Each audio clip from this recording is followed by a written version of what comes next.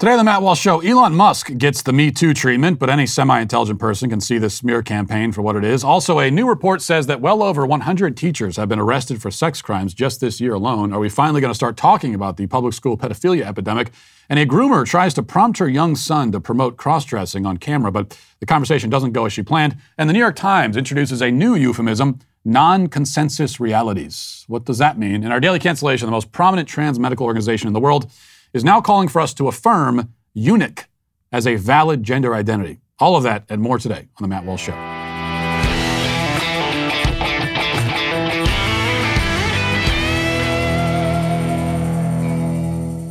With everything going on in the news, it's basically impossible now to avoid the abortion debate. And look, you may also think that this means that the fight's coming to an end if we're getting rid of Roe v. Wade. But abortion legislation returning to the states means the real battle is actually just beginning. And there is no group in America better positioned than 40 Days for Life to help fight this battle. 40 Days for Life has 1 million volunteers throughout the country holding peaceful vigils outside of abortion facilities. You may be surprised to hear that their largest presence is actually in blue states, with California being their biggest state. So they're down there, they're in enemy territory, they're doing great work. Their vigils have closed many abortion facilities in America, and nearly half of those facilities were in liberal states where abortion will continue to remain legal after the fall of Roe. From San Francisco to Chicago to Seattle, hardly pro-life areas, to put it mildly. Volunteers have guided abortion workers to have a change of heart and to quit their jobs. So as this issue gets out of D.C., finally, 40 Days for Life is effectively changing hearts and minds in their grassroots movement, and they're fighting for the pro-life movement. So check out their locations and their podcast and their new book, What to Say When, the complete new guide to discussing abortion at 40daysforlife.com. As we head into our opening topic today, I want to start by reminding you that my film, What is a Woman, will be released on June 1st. The backlash by the left against this film has started to pick up steam, especially in the last day or two. I expect it'll get much, much worse once the full movie is released and everybody sees, what we actually have in this film. It's impossible to predict just how far they'll go in trying to shut it down and punish everybody involved, especially me as the guy in front of the camera. But I anticipate an intense cancellation campaign. Whatever happens, though, it will be worth it because this film is the most important thing I've ever done in my career, hands down, and maybe because I haven't done a lot of important things, and also perhaps maybe the most important thing that I'll ever do in my career. Now, of course, its importance, though, and the cultural impact that it can have, that I believe it will have, all depends on, you actually watching it. People have to see it for it to have any impact at all, which is why, if you haven't yet, I would urge that you go to whatisawoman.com and sign up for a membership today. If you haven't been a member, if you've been kind of considering becoming a member, but you haven't become one yet, I think now's the time to pull the trigger. Cancel Netflix, or one of those other streaming services with a bunch of lame, woke content. We're all signed up for like 50 different streaming services. You don't even remember all the streaming services you're signed up for. Cancel one of them and sign up for the Daily Wire. We've got a lot more coming down the pike aside from this film, and you don't want to miss any of it, trust me. Also, I've got many more crazy ideas for projects floating around my troubled head, and it'll be a lot easier to get the green light on those other ones if this one is successful. Just a little bit more incentive for you. So head to whatisawoman.com and get signed up today. Now, the Me Too movement, with its believe all women mantra, fell by the wayside in recent years, thanks in part to the fact that nobody could figure out what a woman is. It's hard to believe women if you don't know what is meant by the word. I mean, how can I believe women if I don't know what you mean when you say women? Also, of course, the Me Too movement chose to put itself on pause conveniently right around the time when a woman accused Joe Biden of sexual assault. This was purely a coincidence, no doubt. The Me Too crusaders were just, exhausted. They needed a vacation. And they took this vacation right at the exact moment when the Democrat frontrunner for the presidency was accused of digitally raping one of his aides when he was in the Senate. That's entirely happenstance. Only a conspiracy theorist would draw a connection between the two. Still, Me Too's conspicuous silence only served to further discredit a movement which never should have had any credibility to begin with. And in keeping with its habit of disappearing and then reappearing at politically convenient times, now it's back, just in the nick of time, to take down Elon Musk. A report in Business Insider, which was eagerly picked up and amplified by every mainstream media outlet within minutes, of course, claims that Musk sexually harassed a flight attendant a few years ago. Reading from the report, it says, SpaceX, the aerospace firm founded by Elon Musk, the world's wealthiest man, paid a flight attendant $250,000 to settle a sexual misconduct claim against Musk in 2018, Insider has learned. Now, we could stop right there just for a moment. We haven't made it past the first sentence, and already there are red flags all over the place. The first major and ultimately disqualifying red flag is the timing of all of this, which we'll talk more about in a moment. But the other is the amount that Musk allegedly paid to settle the claim. So think about that. We'll return to that point too. But the amount is very interesting. For now, let's keep reading. It says the attendant worked as a member of the cabin crew on a contract basis for SpaceX's corporate jet fleet. She accused Musk of exposing his erect penis to her, rubbing her leg without consent, and offering to buy her a horse in exchange for an erotic massage, according to interviews and documents obtained by Insider. The incident, which took place in 2016, is alleged in a declaration signed by a friend of the attendant and prepared in support of her claim. The details in this story are drawn from the declaration as well as other documents, including email correspondence and other records shared with Insider by the friend. Now, it's explained that this flight attendant, who also had a license as a massage therapist, went back to Musk's cabin on his private jet to give him a full-body massage, at which point she claims, or rather, someone else claims that she claims. So this is a claim being made on someone else's behalf. So it's a she said situation. And the claim is that she was sexually propositioned by Musk, who exposed himself to her, allegedly. She refused, left the room, and in the ensuing days and weeks, she alleges, or her friend alleges that she alleges, she saw her hours cut back at her job, and she determined that she was being pushed out in retaliation. She was then supposedly paid $250,000 in exchange for remaining silent about the incident. For his part, Musk says that this is all a politically motivated attack. And anybody with an IQ above room temperature can see that it is exactly that. And we know this for a few reasons. First, as mentioned, the amount of the alleged settlement. Musk is worth more than $200 billion. If you have a legitimate harassment claim against a man with pockets as deep as that, against the richest man in the history of the world, in fact, then you would not take a measly $250,000 for your silence. For a billionaire, $250,000 is what you pay to get rid of a nuisance. The payment, if there was a payment at all, doesn't indicate that this woman actually had career and life-destroying dirt on Musk. It indicates rather that she was an annoyance to him and that Musk could deal with it by just sort of throwing pennies at her. Pennies by his standards, anyway. But the bigger red flag, of course, and the thing that just disqualifies the whole story right away, is the timing. So let's follow the timeline here. Musk makes an offer to buy Twitter. The left is very upset, to put it mildly. Then Musk says that he's going to start voting Republican. The very next day, the media drops the sexual harassment story. The next day. The timing is not quite as transparent as Christine Ford deciding that she was raped by Kavanaugh at precisely the moment when Kavanaugh was nominated to the Supreme Court, but it's pretty close timing-wise. And this is the point.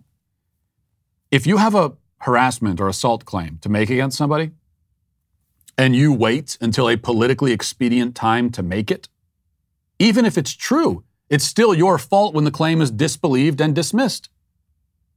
Now, this fake incident happened 4 years ago. This friend, quote unquote, had 4 years to alert the world to the horrific deeds committed by Elon Musk. 4 years to do it. Instead, she waited until right after Musk came out as a Republican. Now, Musk himself predicted a few days ago that the political attacks against him would get worse, and he was right. Of course he was right. Because we know that the left will stop at nothing to punish anybody who defies it. The more egregious your defiance, the worse the attack will be. The more effective you are in opposing them, the worse the attack will be. And if the attacks work, right? If they succeed in turning public opinion against someone with lies and slander, that only encourages them to do it more and to do it to more people, to claim more victims. That's why, as a matter of common sense, but also simply as a matter of self-preservation, our reflexive response to any transparent left-wing smear campaign must be to discount it, dismiss it, and assume that it's false. We must do that even though on occasion, some of the dirt they throw around about one of their targets may have an element of truth to it. Every once in a while, who knows? Like when they're trying to destroy someone and they just start throwing everything against the wall. He did this, he did that, this, that. Some of the stuff might be true, who knows? But we can't sift through the dirt to try to discern what's true and what isn't. They've already won when you do that. And you've encouraged them to continue with these tactics in the future. If you have something to say about somebody, something to reveal, a deep, dark secret you feel needs to be brought into the public, don't dump it as part of a coordinated political revenge campaign. If you do that, you deserve to be ignored. And as for us, again, it's a matter of self-preservation. When the left starts doing this to people, and they're only getting more egregious, they're getting more blatant about it. Look what they just did to Madison Cawthorn. Like, if they don't like you, they're going to rip you apart. They're going to throw everything they have. And our only response should be simply to just dismiss it. We're not going to pay attention to it. Sorry. Nice try. Moving on. Now let's get to our 5 headlines.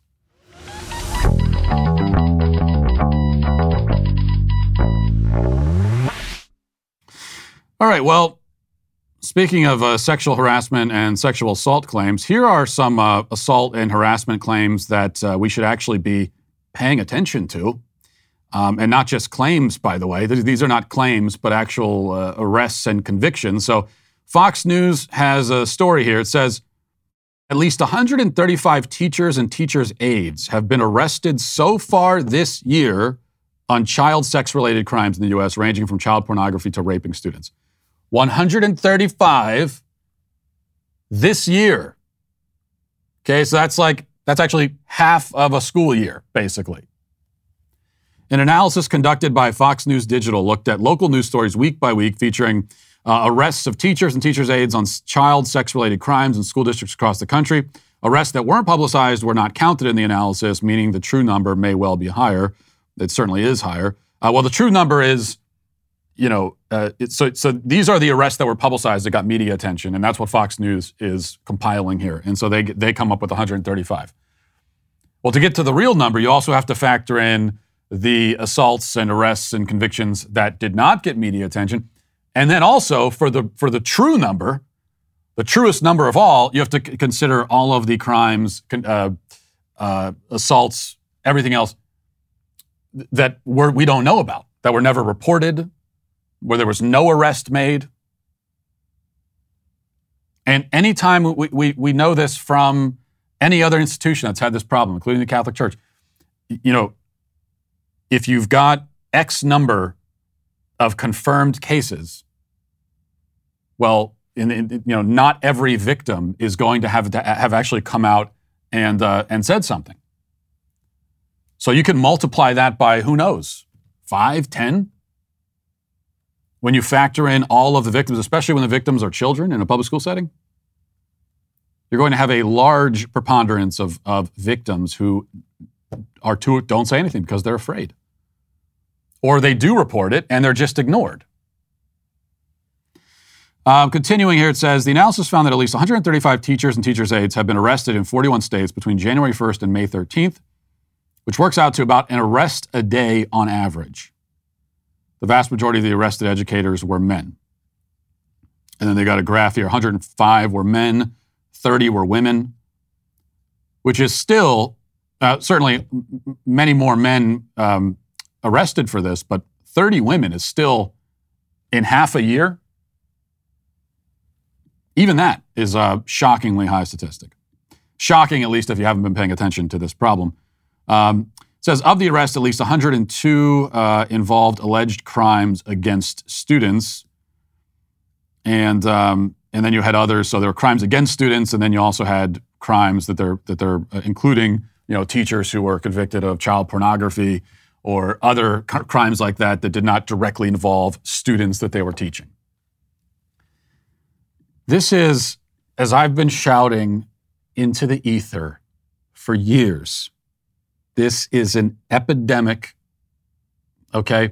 100 plus teachers arrested from January to May of this school year. Now, you multiply that out.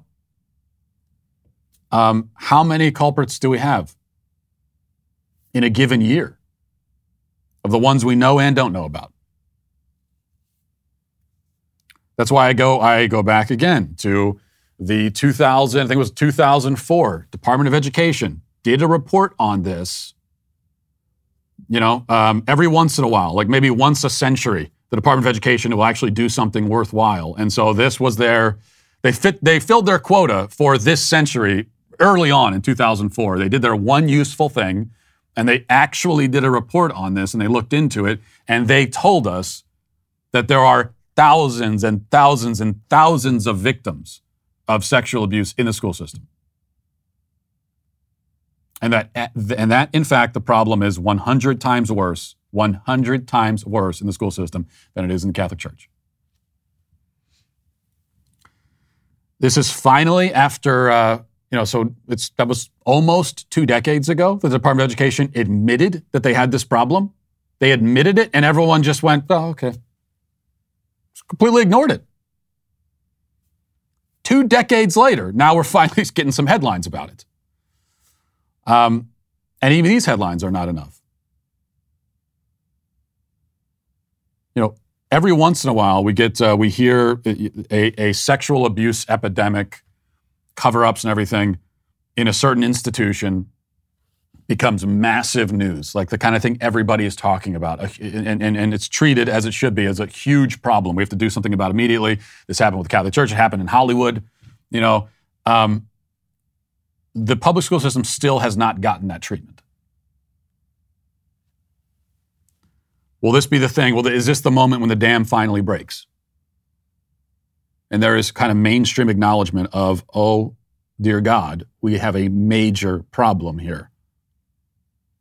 And considering we have 50 million of our kids in this system, we should probably be paying attention to it.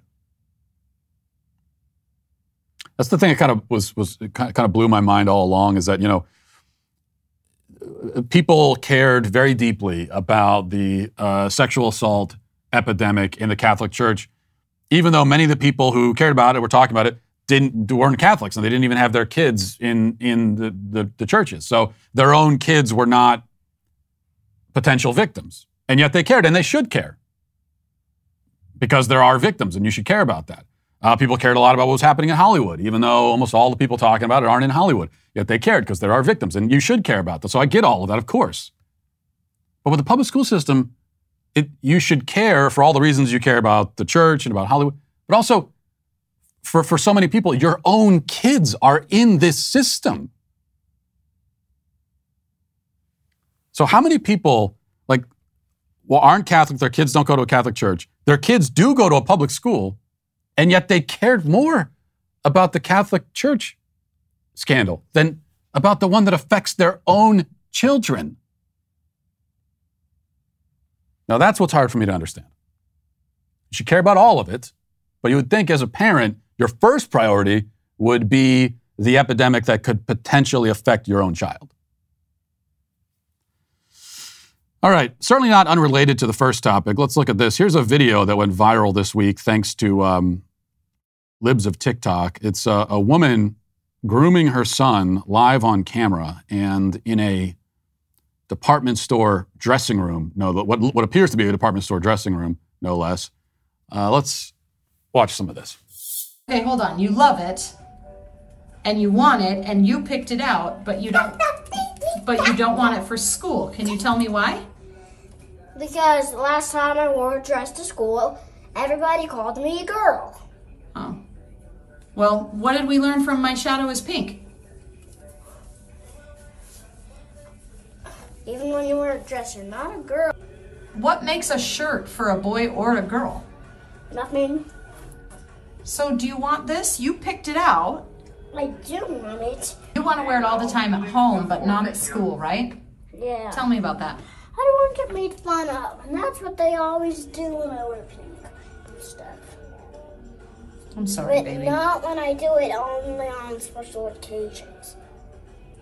What makes you like dresses so much? I just like dresses.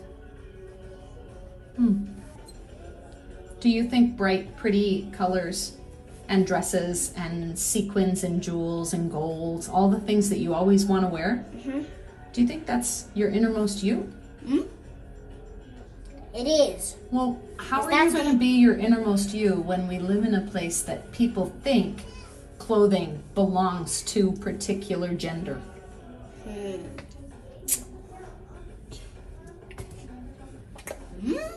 It's a trick, isn't it? You know your mommy gets made fun of by people for looking like this too. What do you think about that? Nope. That's just wrong. That's just wrong. What's the thing that always jumps out at you when you see these kinds of videos of parents grooming their kids and filming it and then posting it proudly? And in this case, it's just made all the more disturbing by the fact that she's in the dressing room at a department store and she's filming her own kid. So what jumped out at you? Well, of course, just how outrageously disgusting all of this is, right? But also what you notice with the kid, like every time with these kinds of videos, and unfortunately there are many videos like this, it's like the kid is not engaged, okay? He's just a kid. I'm not sure how old this kid looks like. He's 4 maybe, 4 or 5 or so, around there. And like any 4 or 5-year-old kid, he's just being a kid. He's just kind of bouncing around and she's interrogating him, trying to get him to say the lines that she's fed him so that she can get it on camera and post it on TikTok and get, and be congratulated for it. But the kid's not even really cooperating because he's just a kid. He doesn't care about this. Like, he actually does not have any intense desire to wear dresses. She's asking, well, why do you want to wear a dress? Oh, no, he doesn't care. Like, you could easily, even if the boy did have some intense desire to wear dresses, as the parent, you still say no. And if the desire is that intense, there's something psychologically going on, you get him some counseling, right? If that's what it comes to. But the point is, in like 99% of cases, it wouldn't even be necessary. Yeah, that the child may have, maybe, at some point in the past, expressed some kind of desire to wear a dress to school or something. I'm skeptical of that. I mean, it seems apparent to me that she's been feeding all of this to him from the beginning. But let's just say that at some point a year ago, he said, Mom, I want to wear a dress to school. Well, it's really obvious from that video that you could just say to the kid, oh, no, boys don't wear that. Just wear this instead. And he'd be fine with it. So he doesn't care that much. Of course he doesn't. Okay, breaking down gender barriers and destroying the binary and all that stuff. No kid understands any of that or cares about it. That's not their priority in life. This kid's bouncing off the walls. He just wants to go outside and play and be a boy. That's all he wants. Okay, leave the dressing room. This is for the mom. Leave the dressing room, put the camera down, you freak. You child-abusing freak. Bring your kid to a playground and let him climb on the jungle gym because that's all he wants to do. He doesn't want to be a part of this. But he also doesn't, because unfortunately he's stuck with you and he has no other frame of reference. He doesn't understand what's happening to him. And he can't communicate that he just wants you to shut the hell up and let him live his life as a boy. From every single video like this, and this includes all the documentaries and reality shows they've done, I Am Jazz, whatever that HBO documentary was last year about the quote-unquote trans kids and all of those things. If you actually watch, and it's hard to stomach watching any of it, but it can be quite instructive to watch a little bit of it. Because this is what you always find, is that these young kids, they don't care, they're not invested in this. What is allegedly their innermost identity, and if they weren't allowed to express it, they would be in despair. Then you actually see it in real time, and of course they just don't care. They just let them go outside and play. That's all they want to do. Stop imposing all of your delusions and hang-ups and everything and your ideology and all this stuff and hanging it around your child's neck and forcing him to wear it around. All right, Kamala Harris is speaking out again about the horrific implications of killing fewer babies. Let's listen to her. Overturning Roe opens the door to restricting those rights. It would be a direct assault on the fundamental right to self-determination, to live and love without interference from the government. At its core, this is about our future as a nation, about whether we live in a country where the government can interfere in personal decisions. It means nothing at all. So we want to have abortion legalized so you can live and love without interference. Well, what does loving have to do with it? Yeah, this is how I love my child, is by killing him. Of course, we've heard that. We heard it yesterday, the daily cancellation. That's like explicitly what these maniacs will say. But also, none of that. That's nothing but meaningless cliche. It doesn't mean anything. People should be allowed to live without interference with the government. You don't believe that. Since when do you believe, Kamala Harris, that people should be able to live without interference from the government? You know, it's nice that you're thinking of that now. I wish you had thought of that like 2 years ago. We just went through, what's the vaccine mandates, the lockdowns, everything? There's a whole lot of interference by the government. So it's like Democrats and leftists, especially, of all people, don't believe that you should actually be able to live without interference from the government because they want the government to interfere constantly, all the time, and control nearly every aspect of your life. That's what they actually want. The only thing they don't want the government to have any control over is whether or not you kill your kid. It's the only thing they don't want the government to have any say in, right? But then also, actually, nobody believes that we should be able to live and love without interference from the government. Of course, there are areas where the government has, unless you're an anarchist, okay? Unless you are a full-on, dyed-in-the-wool anarchist. Outside of that, and there's very few of those, they do exist, but fine. If you are an actual anarchist, then I think that your worldview is incoherent, but at least, you're allowed to go out and say, well, people should be able to live without interference from the government because you really mean it. But if you're not an anarchist, you don't actually think that. Like, we all believe that the government should be doing something. You shouldn't be allowed to simply live your life any way you want and do whatever you want without the government having some kind of say, in certain circumstances at least.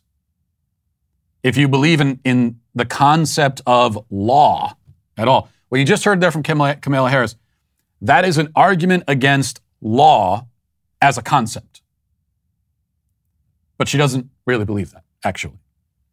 So none of this means anything. Speaking of politicians making fools of themselves, if you haven't seen this clip of George W. Bush from a speech this week, you have to watch it. This is one of those things I saw. People were sharing it online, and they were quoting him and what he says here. And I really thought, I thought it was a joke. I thought it was some kind of, meme or something. But no, this really did happen. Watch this. In contrast, Russian elections are rigged. Political opponents are imprisoned or otherwise eliminated from participating in the electoral process. The result is an absence of checks and balances in Russia and the decision of one man to launch a wholly unjustified and brutal invasion of of Ukraine. Iraq, too. Anyway, 75. Oh, hilarious. He just admitted that. There's no other way to understand what you just saw there other than this is like classic Freudian slip, guilty conscience. How else do you make that mistake? You don't have to get into a lot of psychoanalysis here to understand that this is how he sees Iraq, and he knows at some level that it was an unjustified invasion. And then he kind of makes a joke of it. He says, oh, and Iraq too, and everybody laughs. Oh, isn't that funny? It is interesting with George W. Bush that there has been, especially over the last few years, and I think Donald Trump had a lot to do with this, because I think he was the first kind of, if you can call him, mainstream Republican, at least, famous, in mainstream in the sense of being famous, well-known, prominent. One of the first to come out fully against George W. Bush, criticizing his whole tenure, the Iraq War and everything else. Not the first Republican to criticize the Iraq War, but just his approach to the Bush era was different from how most Republicans approached it up to that point. And so now there is not bipartisan agreement on almost anything, except that it's like almost everyone agrees that the Bush era and the Bush years was a total disaster, which it was. Being outdone now, though, by the Biden era, and we're only 1 year into it. Like, I fully believe that George Bush and his administration did unfathomable damage to this country and to the world. And we could start by, before you even get to the Iraq War, the way that he expanded government, all of the agencies, Department of Homeland Security, TSA, that was all his brainchild. We have him to thank for that. Department of Homeland Security, now they're going after PTA moms, calling us domestic terrorists. That all goes back to George Bush. He might not have had that in mind, but he started that. And now there's kind of like round bipartisan agreement about that. Although, even keeping in mind all the damage Bush did, I think you could certainly argue that Biden in 1 year has done more damage than Bush was able to do in 8. So only imagine what we have in store. At least a year and a half, anyway. He's done that much damage. We'll see what the next 2.5 years have in store for us. I want to read this. So this is an article published in the New York Times this week, written by Daniel Bergner, and it promotes a new movement, as they call it, that seeks greater acceptance of psychotics who hear voices in their heads. These people are not delusional, we're told. It is rather that they experience, quote, non-consensus realities. That's the phrase they're going with. The article begins with a woman named Caroline Maisel Carlton, who's been hearing voices since she was a young child. We're told that Caroline started taking antipsychotic medication in middle school, but over the years she became less consistent, and sometimes she stopped taking the meds altogether. She started doing drugs. She was having promiscuous sex with men. This is all, with the story they have in the article. We're told for some reason that she had an abortion. They mentioned that too, of course. After a while, she stopped the drugs completely. And then this. She began leading Hearing Voices Network support groups, reading now from the article, which are somewhat akin to Alcoholics Anonymous meetings for people with auditory and visual hallucinations. The groups, with no clinicians in the room, gathered on secondhand chairs and sofas in humble spaces rented by the Alliance. What psychiatry terms psychosis, the Hearing Voices movement refers to as non-consensus realities. And a bedrock faith of the movement is that filling a room with talk of phantasms will not infuse them with more vivid life or grant them more unshakable power. And then things get a little more disturbing as we're told, quote, Maisel Carlton also worked as a sometime staff member at Faya House, a temporary residence run by the Alliance as an alternative to locked wards. The people who stay at Faya are in dire need. Many are not only in mental disarray, but also homeless. Many are suicidal. There are no clinicians on staff. No security personnel, only people who know such desperation firsthand. In the living room, a homemade banner declares, quote, holding multiple truths, knowing that everyone has their own accurate view of the way things are. The author then informs us that antipsychotic medication for several, that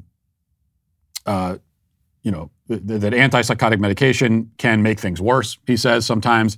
And he cites approvingly a World Health Organization report, which he says is, quote, a revolutionary manifesto on the subject of severe psychiatric disorders. It challenges biological psychiatry's authority, its expertise, and insight about the psyche.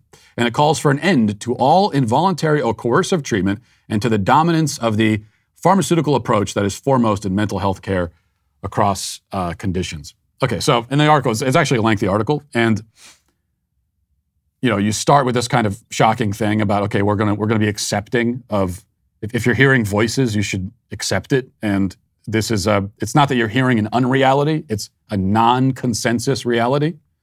That's the new euphemism now that we're gonna use. So you start with that shocking thing, From there, it goes on. It's quite lengthy again. Yeah, there are some interesting points that are made. Not everything in the article is lacking in some kind of validity. It makes some good points about the over-reliance on prescription medicines in general, especially when it comes to the psychiatry industry. Talks about the horrific side effects of some of these drugs. I mean, all that stuff is valid, interesting to talk about. And in a more normal, healthy society, this is maybe a conversation we could have where you really get into the weeds and you go in depth on, let's take people who are clearly severely mentally disturbed. They're hearing voices, and what's the best approach? And that's potentially an interesting conversation that we could have. But the problem is, you take a concept like non-consensual reality, and we know where that leads, and where it's already led, in fact. And the banner that's in this house saying that, well, everybody has an accurate view of the way things are. Well, no, not everyone does, in fact. Lots of people do not have an accurate view. Just because it's your view of the way things are doesn't make it accurate. It might be your view, but that doesn't lend it accuracy just because it's yours. But this is taking the I'm living my truth idea and taking it all the way to its logical extreme, which means that now we're going to affirm even people who are having hallucinations. And then also this idea of, we need to, which apparently the World Health Organization has endorsed, the claim that we should end the involuntary treatment of people. We shouldn't commit people involuntarily to psychiatric institutions. We shouldn't treat them involuntarily. And that to me is obviously incorrect. But this is already a movement that's well underway. There are still people who get involuntarily committed to mental asylums and that sort of thing, but it's not nearly as common as it used to be. It doesn't happen nearly as often as it used to. And where are these people now? Is it because we have fewer crazy people? The reason, historically, why you would commit someone even involuntarily to what we used to call insane asylums is if they are a danger to the public. If they're delusional, schizophrenic, hearing voices, hallucinating, and they're a danger to people or to themselves. And that's why you would commit them, because what else are you going to do? Well, we're seeing the consequence now of what happens when you don't commit these people. You just look out on the streets in Los Angeles or San Francisco or New York. That's where a lot of the people end up. They're not being committed, and so they're living out on the street, and they're, randomly throwing women in front of trains on the subway in New York. That's what ends up happening when you've ruled out the possibility of even involuntarily treating people or committing them. So lots of problems with this idea as it's presented in the New York Times article, and not the least of which, non-consensual reality. But I'm telling you right now, you heard it here first. Well, you didn't hear it from me first, you heard it from the New York Times, but this is going to be, that's a euphemism that I believe you're going to hear a lot more of, applied to not just people who hear voices, but expanding far beyond that. Let's see, what else do we got? One other clip. Do we have time to play? I think we have time to play. One other clip I wanted to play. So Brookline Public School had a racial justice and solidarity day at school where they had some white people on stage and they were confronting their demons as white people. And let's watch a bit of that. I don't think there's another way I could live. I do racial justice and liberation work because I see my white advantage everywhere I go. And I also see the way white supremacy, capitalism, patriarchy are locking me into systems that are really not working for me either as a white person. It's jacking up my relationships, it's jacking up my kids' school system, it's jacking up the healthcare system, it's jacking up my relationship with the environment. And I really feel like a lot of these systems just need to be hospiced out. And we need an entirely new way of engaging with each other that is much more radical and loving. So for me, racism's operating all the time. I think you guys got the definition, a system of advantage based on race. That's David Wellman's definition. So there's nowhere where it's not operating. Does anyone know, when was Brookline High founded? 1834. I wrote it down somewhere. So, this building was built during chattel slavery. So there's really no part of where we are that hasn't been touched by structural racism and intersecting forms of oppression. So I got to do this work, y'all. I got to get free. I feel like my life depends on it. So I'll pass it like Ann Braden says. I know it's crazy that, far-right people are going after critical race theory. I'm a critical race practitioner. Like, that is the way school should be taught. The only thing it's doing is asking, how is racism operating here? It's not that complicated, right? It's an incredible theoretical practice. So I hope that the school considers actually teaching critical race and then go to the media and tell everybody you're doing it. So critical race theory doesn't exist. Oh, no, it does exist, but it's only in higher level academics and law school and stuff. Or no, but then we hear there that it's actually a good thing in that it should be taught in school. So it's really, that's non-consensual reality, right? So whatever reality they need to be, whatever reality they prefer in any given moment is what they'll go with. And so that's what we hear there. But also remember that, replacement theory is a horrible racist trope. Meanwhile, they've got white people up on stage there apologizing for their whiteness and talking about racism. This is one of the most brilliant and also devious things that the left has done in the last 50 years and it always begins, of course, with redefining words, right? And so what they've done, the way they've redefined racism, so much of the work, like they like to talk about, got to do the work. Well, so much of the work that they do on the topic of race begins with this starting point of redefining racism and taking it away from something, just like they've done with every other word, including woman, taking it away from something that was simple and straightforward. Everybody knew what it was. Okay, you're racist. If you hate other races, you feel like you're superior to them. Well, then you're racist. Pretty simple, And the advantage of having a simple definition is that you can easily identify racism when you see it. And there's not a lot of controversy about it. That's not what it is. Instead, it's about systems and it's about advantage and it's all these things. They never have to, there was a point in time, a point in history when people, and we know who these people were, came along and took the word racism and just declared that it has a new definition. And they never have to explain that or explain why we should listen to the people who redefined it. Why do we have to go with their definition? Never have to explain it because this is their reality, their non-consensual reality or non-consensus reality. Let's go now to the comment section. Who's bringing shopping carts back to the rightful place? We're becoming saints here in the Sweet Baby Gang. Erica says, I always appreciate Matt's take on homeschooling. One thing that always boggles my mind is when people talk about homeschool kids not being social enough when the very structure of public school is designed to limit social interaction. Any parent of young girls in public schools can tell you that teachers constantly complain that their daughters talk too much. Just as boys learn through hands-on and active learning activities, girls learn through socially interacting with their peers. Being social and communicating with others helps young girls to become empathetic and nurturing, but in public school, this social behavior is actively discouraged. Of course, there's a time and place for children to learn to be quiet and respectful, but public school kids are expected to sit idly full-time from the age of 5. That's a really good point, too. And I often talk about, maybe because I'm drawing from my own experience in public school when I was a child, but I often talk about the way that public school doesn't work for boys because of, as you mentioned, boys are more active and they want to be up and moving around and doing things in a kind of hands-on way. The public school environment cannot cater to that. So instead they make these kids sit down. And if they are not able to sit down and sit still, then either they're now troublemakers and they end up in that system and they're getting suspended and getting detention and everything. Or you start drugging them. So that's the way that public school system doesn't work for boys. But then, as you bring up, this also applies to girls too, of course.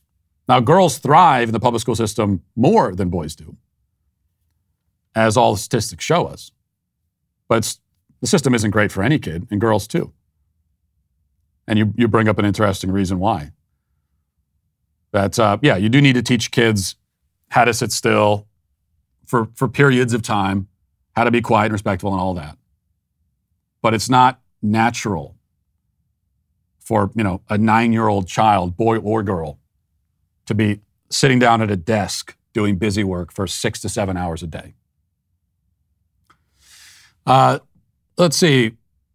Chris says, Matt, I know how much you love righteous anger and getting back at people, but the Joe what's-her-name bit smacks of taking the bait. She's clearly fishing for outrage in a way that the woman testifying at the congressional hearing was not. A notch beneath you, chum, and to make things worse, she got one over on you and any other conservative with her bigger name than she has. I don't think it's taking the bait at all. In fact, I totally disagree with you. You're talking about Joe from the Daily Cancellation yesterday, who said that she would rather abort her kid, she'd rather kill her child than let her child be adopted by white parents. And you think this is just trolling, looking for attention. There may be an element of that, but I don't think that's the primary point here. I think what she wants, and it's pretty clear from her reaction, what she wants and expects is that she can say these horrific things and most people will just applaud her for it. Okay, there may be some people out there that are out trolling and looking for negative reactions, but especially on the left, that's not primarily what most of these people want. They want the opposite. They want to be applauded. They need to be applauded and affirmed all the time. And so she says this horrific thing, and what she wants is for anyone who disagrees to just ignore it, and then she only wants to hear from the people that affirm it so that she can feel better and more comfortable and safer with this terrible viewpoint. So I think by ignoring it, that is what's taking the bait. That's what's giving her what she wants and allowing her to be affirmed. Now, by me responding to it, it sent a flood of people in her direction who were horrified by the horrific thing that she said. And that's the reaction that you should get in a civilized society when you say out loud that you'd rather your child be dead than adopted by a race that you don't like. In a civilized, decent society, people should react to that in an outraged and horrified way. Jay says, Matt, you're one of the best social commentators out there, but your insistence on intentionally mispronouncing Democratic Party names, i.e. Karen Jean-Pierre and others, doesn't serve you well. Everybody deserves to have their names pronounced correctly, even incompetent, unqualified nincompoops like the above. It's pretty cringeworthy cheap shot. It's not worthy of your comedic chops, which are substantial. Jay, I don't know what you're talking about. I really don't. I try my best, okay? I try my best to pronounce people's names correctly. This feels like this is a little bit ableist on your end, frankly. Maybe I suffer from some sort of mental disability. In fact, probably many, and one of them makes it difficult for me to pronounce names, and I don't appreciate this from you. In fact, you're banned from the show, actually, for that. David says, with all due respect, pregnant men are not the only men liberals defend. Any man competing in women's sports has the full backing and support of the Democrat Party. You're right about that, except that, of course, on the left, they would say that the man competing in women's sports is not a man. So my point is that the only time they'll actually say man in like a positive way, the only time that they will verbally defend a man and using that word is if it's a pregnant man. Of course, but that's not really a man, as we know. But that is the only time you'll hear them actually say the phrase, a phrase like, well, men should be included. Don't ostracize men. Men should be involved too. Well, there are men also, like any phrase like that, you'll never hear that from them, ever, except when it comes to pregnancy. That's the only time. This may come as a great shock to you, but in addition to being incredibly one-sided, mainstream media is also extremely boring. You know exactly what everybody's going to say, but that's not the case with Sunday Special, the weekend edition of The Ben Shapiro Show. Not boring at all. Imagine, if you will, a show that has guests with different points of view, if you can imagine. Ezra Klein, Zuby, Bret Easton Ellis. They've all been on the show. That's because at the Daily Wire, we follow the truth wherever it goes. It's certainly true with The Greatest Lie Ever Told, also our upcoming documentary with Candace Owens. It's a hard-hitting expose about the death of George Floyd and the rise of BLM. You don't want to miss that. It's also true on this week's Sunday Special with Ben's guest, Jonathan Isaac. He'll be discussing Why I Stand, the new book he just released with the Daily Wire. Isaac was the lone NBA player not to kneel for the national anthem during a league-wide demonstration in support of Black Lives Matter. His story is courageous and inspiring, Sunday Special will be available this Sunday morning on Apple Podcasts, Spotify, or wherever you listen to podcasts. Always very interesting. We know this is going to be an extra interesting one, so make sure you tune in for that. Now let's get to our daily cancellation. It should hopefully be clear to you by now that we are not on a slippery slope per se. There's no slippery slope anymore. The word slope makes our current process of societal disintegration sound far too orderly and gradual. We've long since slipped all the way down the slope, and that's why I prefer to compare our cultural situation something more along the lines of George Clooney in that space movie with Sandra Bullock. If I remember the plot point correctly, Clooney becomes untethered from the space station somehow during a spacewalk and then hurtles out into the cold abyss while Sandra Bullock just waves goodbye, makes no attempt to rescue him. And that's us. We are tumbling untethered into the darkness. We're not going in any particular direction, but simply out into the void where there is neither up nor down, nor warmth nor light. Happy Friday, by the way. The point is, we should not be terribly surprised by the news first reported by the website Redux that the most prominent and influential trans medical organization in the world, WPATH, has been using a castration fetish site as a reference and resource for its guidelines. Now, you're probably confused, but you also probably don't want to learn more, but you will, I'm afraid. The Daily Caller has a helpful summary of this story. Reading from their report, they say, the World Professional Association for Transgender Health, WPATH, developed its latest medical guidelines using information from a site that hosts pedophilic fantasy pornography and castration fetish content. WPATH, which sets medical standards for transgender medical procedures, according to U.S. Assistant Secretary for Health Rachel Levine, released new draft guidelines on December 3rd, which include eunuch as a gender identity. The organization pulled information from a website called Eunuch Archive, which hosts thousands of members who discuss their castration fantasies, and, according to WPATH, hosted a popular post providing instructions for self-castration. WPATH referenced stories of self-castration shared on the site to argue that healthcare providers must castrate individuals for their own safety if they believe a person will likely chemically or surgically castrate themselves outside of the formal medical setting otherwise. The Eunuch Archive's fiction archive, which the WPATH guidance described as filled with fantasy, contains hundreds of erotic fantasy stories about castration, child castration, pedophilia, sexual torture, performing medical experiments on prepubescent boys, slavery fetishes, and racial abuse. And actually, the description of this website goes on from there, and I can't even read. That's the most I can read of describing what's on this website. I can't even read more than that to you, because it'd get bleeped out. Now, I wanted to confirm that WPATH actually does endorse eunuch now as a valid gender identity. So I went to the WPATH website myself, and sure enough, I found this. Quote, this is from the WPATH website. Among the many people who benefit from gender-affirming medical care, those who identify as eunuchs are the least visible. The 8th version of the SOC, Standards of Care, includes a discussion of eunuch-identified individuals because they're indeed present and in need of gender-affirming services. For the purposes of standards of care, we define eunuch as an individual assigned male at birth whose testicles have been surgically removed or rendered non-functional and who identifies as a eunuch. The identity of eunuch is a gender identity of its own, and for many it is the sole identity with no other gender or transgender affiliation. Now it goes on for a while longer talking about eunuchs, men who wish to be castrated or who are castrated in pursuit of some perverse and inexplicable sexual satisfaction.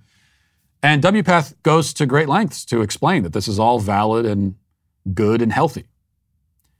The important thing to emphasize here is that although WPATH may not be an organization that you recognize by name, it is nonetheless hugely prominent and influential.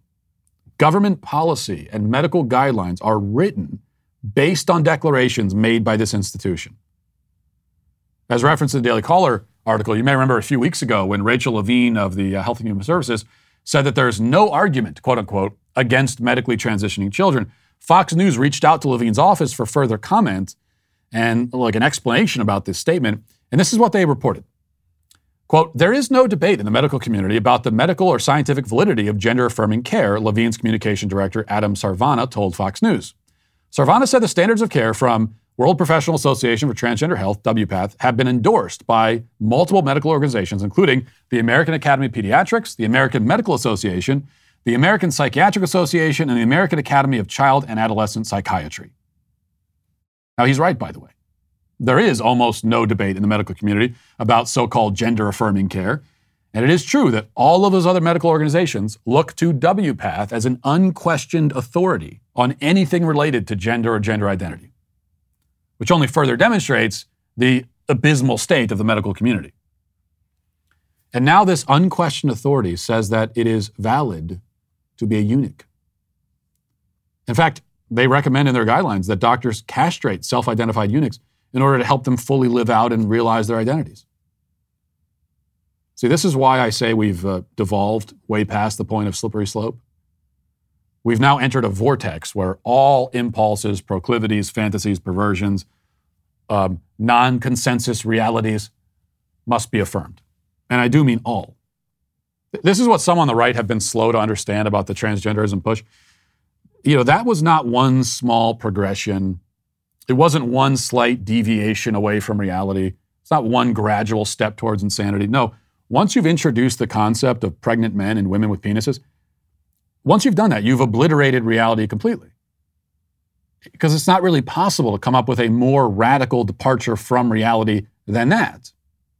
You haven't slipped down the slope, you've gone all the way to the bottom of the slope, and it's just like you've leapfrogged over a bunch of other stuff, and now we're just going to circle back and cover that stuff too. Or, going back to the analogy, you've officially left the space station, and now you're floating out there in the ether.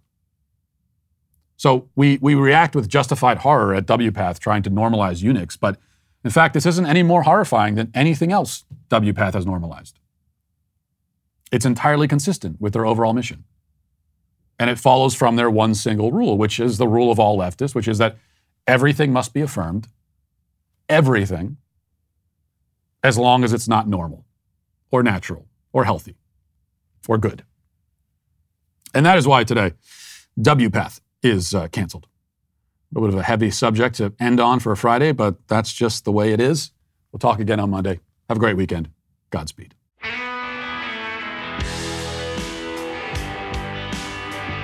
Well, if you enjoyed this episode, don't forget to subscribe. And if you want to help spread the word, please give us a 5-star review. Also, tell your friends to subscribe as well. We're available on Apple Podcasts, Spotify, wherever you listen to podcasts, we're there. Also, be sure to check out the other Daily Wire podcasts, including The Ben Shapiro Show, Michael Knowles Show, The Andrew Klavan Show.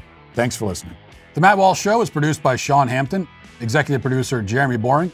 Our supervising producer is Mathis Glover, production manager Pavel Vodowski. Our associate producer is McKenna Waters. The show is edited by Robbie Dantzler. Our audio is mixed by Mike Coromina, and hair and makeup is done by Cherokee Hart. The Matt Walsh Show is a Daily Wire production, copyright Daily Wire 2022. Hey everybody, this is Andrew Klavan, host of The Andrew Klavan Show. Some people are depressed because the Republic is collapsing, the end of days is approaching, and the moon's turned to blood. But on The Andrew Klavan Show, that's where the fun just gets started. So come on over to The Andrew Klavan Show and laugh your way through the fall of the Republic with me, Andrew Klavan.